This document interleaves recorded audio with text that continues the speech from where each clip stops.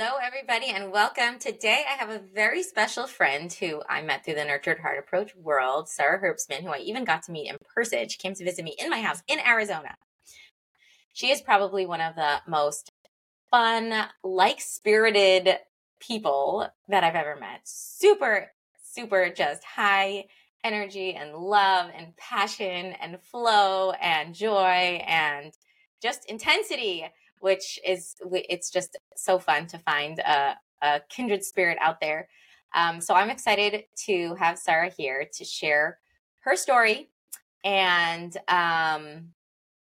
whatever comes out of that. So tell us, Sarah, where were you back in the day? What was life like before getting into Nurtured Heart? And then what happened?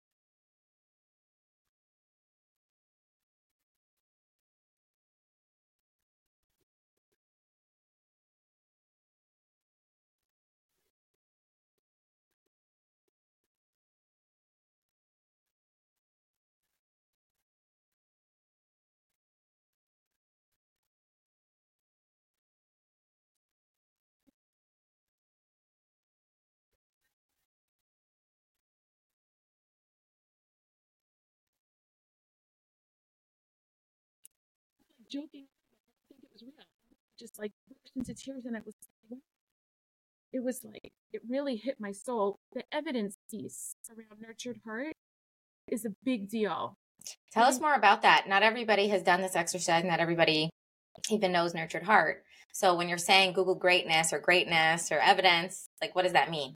Okay. So I'll just tell you, like, just from the experience was Howard made us just, like, look yourself up, right? Like, just if you were to go into a computer and just Google your name and all these like stories of what makes you so great. So what is this greatness? Nurtured heart is about identifying, the greatness. What is greatness is really it's any action or intention that is in alignment with your values, with being in integrity, that makes you even an ounce of a better version of yourself than you were even moments before. Because it's one of the beauties of nurtured heart is the gift of presence, that you don't have to be imprisoned by your past. You don't have to deny, you don't have to like disregard your past. It is part of what makes you who you are, but you can it's a very energetic approach of using the energy. Everything's energy. All emotions are energy. Everything's really energy. So utilizing the energy of your experiences in life, good, bad, right, wrong, or indifferent, anything, using that energy to choose the best version of who you want to be in the world and making choices to actualize that. And sometimes you hit your mark and sometimes you don't. But the fact that you're even on the path towards that achievement is already part of the greatness that exists within you. And it's not some, like one of the advertisements, that Nike ad that they always use. It's not about like, being, some superstar and being super rich and like, it's about the choices that you make in moment by moment and the victories of each choice and to celebrate each moment, because it's never going to come again. And you create your future by the choices you make right now. It's the gift of presence. It's the gift of the present. And it's really magnificent. So this Googling greatness thing is, we say, oh, you're amazing. We have a lot of candy terms of you're so amazing, you're so wonderful, you're so awesome, you're so this. But what does that mean? Like, how do you know that? What is that? What is the evidence of that statement? So in Googling that greatness, it's like, it's scary when you go Google yourself and you can find things like, what do they know? Like, and today everybody knows everything. There is nothing, you can't hide anything.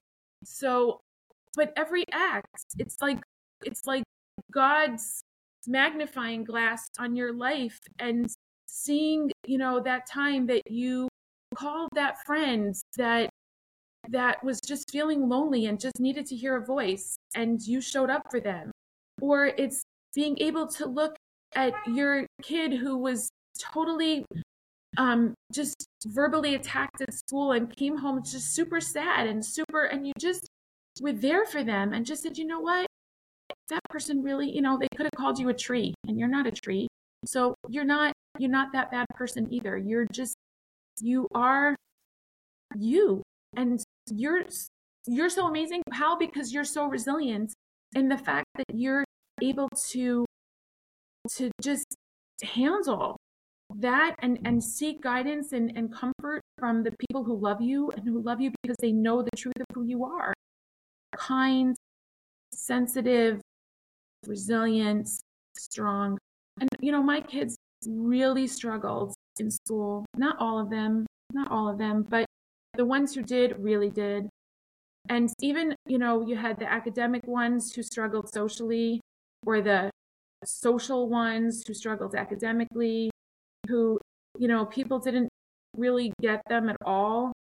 And to be able to choose to see them in the most positive light and to not let other people's labels determine their future, and to give them the awareness of their grit and their ability to show up in the face of huge, enormous challenge, I think was like one of the greatest gifts I was blessed to be able to give my children. And I see some of them who,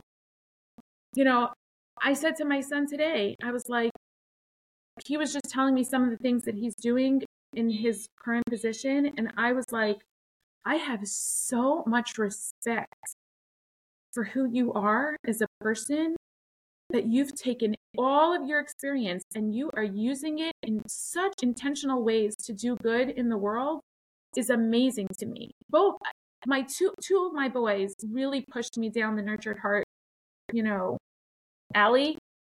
And both of them amaze me with using their inherent nature that was not recognized in an academic environment, and really utilizing it for, talk about greatness, for really saving people's lives, emotional, physical, and just amazing, amazing people that I am beyond proud to be their mother. Wow. Anyway, yeah. So I don't know if that really answers, the greatness question, but I really think that, it's giving specific examples of choices that we make, and that personify the values that we want them to live. Yeah, so you encapsulated your CTI experience this week of transformation, of eye-opening wow, in these two kind of epiphanies of, one, I don't have to receive the negativity. I get to choose what's in my sphere, what I believe, what stories I'm telling myself, what I'm taking on, what I'm not, and stand with what I believe and what I see and choose what I see. And that the second piece of that greatness, of making it evidence-based, of making it land, the Googling the greatness and all that. And then, so I think you are also bringing in how this was specifically impactful for you in the Googling greatness, and how that was transformative to you. So I guess I want to hear more about that, about like the after the CTI. So then you kind of got this permission to not let the negativity in, and this clarity of what it looks like to really see someone's greatness and really see yourself as great. And how did that translate into your life of feeling like you couldn't mother these children, your children really struggling? All this negativity that was being brought to you at the CTI exists. Like, you came home to it, I'm sure, right? Mm-hmm. Like, what did that look like? Yeah, so it really helps. That was really funny when I came home from that CTI. It was really funny because I ended up going on the wrong train. I ended up going on the train in the wrong direction. So when my family came to meet me at the train station, they were like, I think you got on the wrong train. I was like, so it was really funny. Like, it just brought, like, we could just laugh about it. So it wasn't like I was coming home all intense of like, I'm going to come in and like fix the family, and I'm going to come in and like, just fix everybody. It was just a funny experience that we came home to some laughter, and it was like, okay, I'm not going to take myself too seriously, and I'm not going to take them too seriously. We're just going to have fun. And which was really important. Having fun is really, really important, to be able to laugh, which laughter diffuses a ton of negativity anytime, hands down. But so at that point, it was like, my family is in general highly resistant towards recognitions.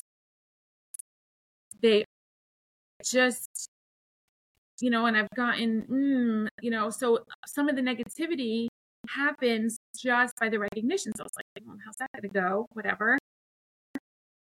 So it was a conscious choice for me to, I had to start teaching classes. I started teaching Nurtured Heart parenting classes right away, because it helped me have an expression to help families also be able to see through new eyes, to help them, while I was trying to figure it out, how I was going to navigate this within my own family, teaching it helped me process out loud what I wanted to do for my family.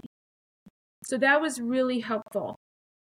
And because as I taught more and more classes, I became clearer and clearer as to the values and how I was going to navigate the challenges that existed in my own home. And there were times, for people, I think this is an important thing to say. There's a lot of people ask, can you do this if you're on your own? Can you do this when your husband's not on the same page? Can you do this when you're a single parent? Can you do this in the face of resistance? And I'm telling you, 1000% yes. Yes. Is it hard? You bet. Is it lonely sometimes? Absolutely. Creating a social circle of people who you can reach out to for support is really essential. And no buts. And allowing yourself permission to, one of the great things in Nurtured Heart, I think, that created Nurtured Heart in the first place was reflection. Howard, how did the whole Nurtured Heart even come to be? Was because Howard reflected on his own childhood and his own experiences to create this Nurtured Heart that kind of like downloaded to him or whatever, however he got to this. But so many of the lessons in Nurtured Heart came because he reflected on things that he was observing in the world and how that translated into life and how it can help people, affect people, this, that. And I think each of us has that opportunity within our own homes to reflect, is this working? Is this not working? Am I even pausing to reflect on who's in front of me? Am I so busy in my life? This was questions that I was asking myself. Am I so busy in my life doing, that I'm not pausing and reflecting, who are these people? What makes them different? What makes them unique? What is their unique contribution to my world, to the world, to